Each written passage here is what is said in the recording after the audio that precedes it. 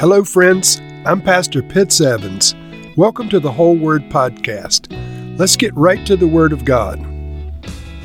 Deuteronomy chapter 16.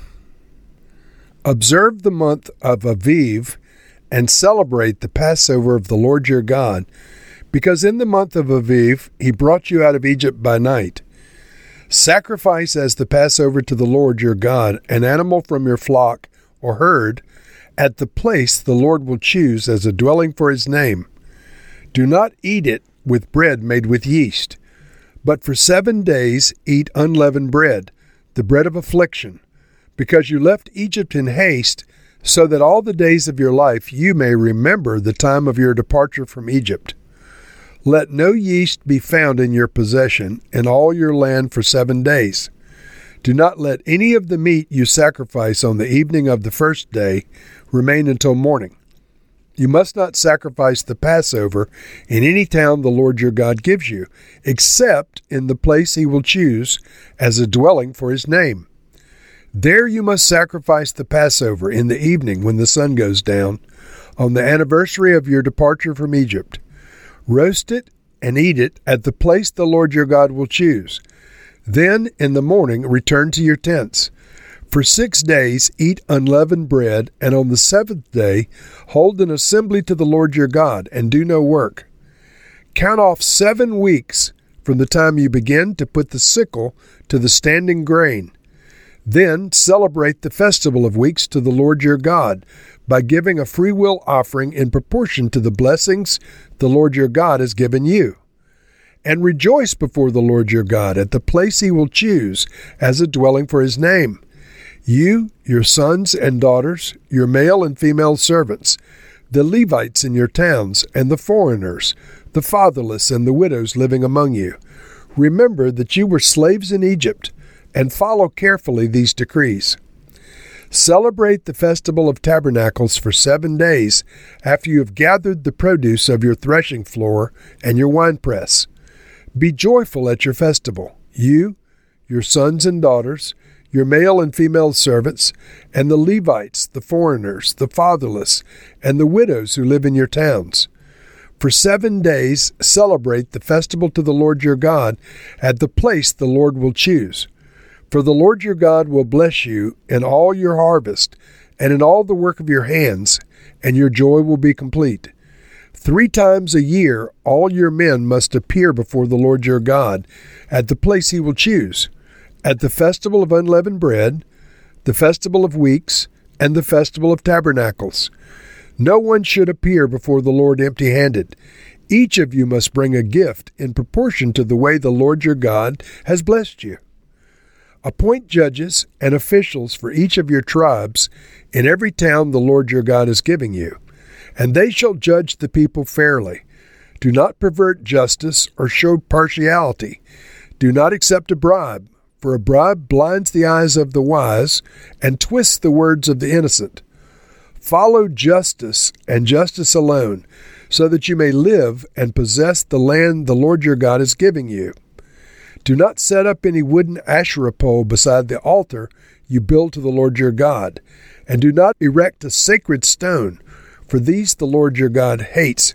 And so in reverse order, these last few verses first deal with forbidden forms of worship, the Asherah poles and so forth, sacred stones, and setting up judges and courts of justice. The Jewish people were known for being the early founders of what are now the systems of Western justice that are used in the Western nations. They come from the Bible. And so the appointing judges and not perverting justice was very important. But let's go back to the beginning of this chapter. Verse 1, observe the month of Aviv and celebrate the Passover of the Lord your God, because in the month of Aviv he brought you out of Egypt by night. Sacrifice as the Passover to the Lord your God an animal from your flock or your herd at the place the Lord will choose as a dwelling for his name. And so the Passover was to be celebrated at the place. The sacred place was not yet established. At this point in Israel's history, it was wherever the tabernacle was. But ultimately the tabernacle was made into a building and not a tent in the city of Jerusalem. At the time of Jesus and his disciples went to the Passover in Jerusalem. And so he fulfilled this. Go to the place that the Lord will choose and celebrate the Passover. Jesus' Last Supper was a Passover celebration. So verse 5, continuing the reading in Deuteronomy 16, you must not sacrifice the Passover in any town the Lord your God gives you, except in the place he will choose for a dwelling for his name. That's why they had to leave the Galilee. This was one of the major feasts that had to be celebrated in Jerusalem.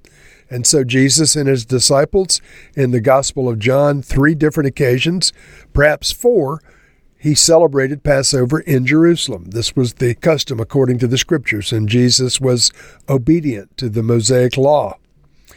The Feast of Weeks was also to be celebrated at the place, at Jerusalem at the time of Christ. And as you know, the Feast of Weeks is also known as Pentecost. We read verse 9, count off 7 weeks, hence the Feast of Weeks, from the time you begin to put a sickle to the standing grain, then celebrate the Festival of Weeks to the Lord your God by giving a freewill offering in proportion to the blessings the Lord your God has given you. And rejoice before the Lord your God at the place he will choose as a dwelling for his name. And so the second major pilgrimage festival is the Feast of Weeks, or Pentecost. And observant Jewish people were required to go to Jerusalem, to the place of the tabernacle, to celebrate these things once the tabernacle was built. And then finally, not to confuse you, is the Feast of Tabernacles.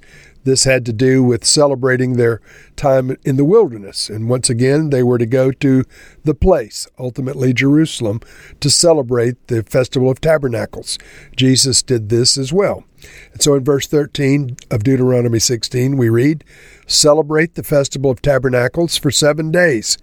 After you have gathered the produce of your threshing floor and your winepress, be joyful at your festival, you, your sons and daughters, your male and female servants, and the Levites, the foreigners, the fatherless, and the widows who live in your towns. For 7 days celebrate the festival to the Lord your God at the place the Lord will choose. And so they had 3 times a year to go to the place for these pilgrimage festivals. They had to go for the Feast of Unleavened Bread / Passover, one and the same feast, the Feast of Weeks, or Pentecost, and the Festival of Tabernacles, the Fall Feast. And they were to bring an offering to the Lord and celebrate these feasts ultimately in Jerusalem with their families. And so it's a marking of the major pilgrimage festivals. There were more feasts in Israel than these, but these were the majors, and it was part of the biblical observance of Judaism to go to the place, Jerusalem, the tabernacle specifically, to celebrate these various festivals and feasts. And so, Lord, we recognize that these were types and shadows of coming to be with you in eternity. In each of these feasts and festivals, the people of God were gathering together with their God to celebrate your great victories in their lives in one way or another. Lord, we recognize that we will gather with you in eternity, in what Revelation 19 calls the marriage supper of the Lamb. But there will be many times of celebration for all of the endless victories you've brought to our lives. We thank you. We glorify you. We pray, Lord, that in the feasts of Israel, they would recognize Jesus as their Messiah. In each of these feasts and festivals, open the eyes of your precious Jewish people now. In Jesus' name we pray. Amen.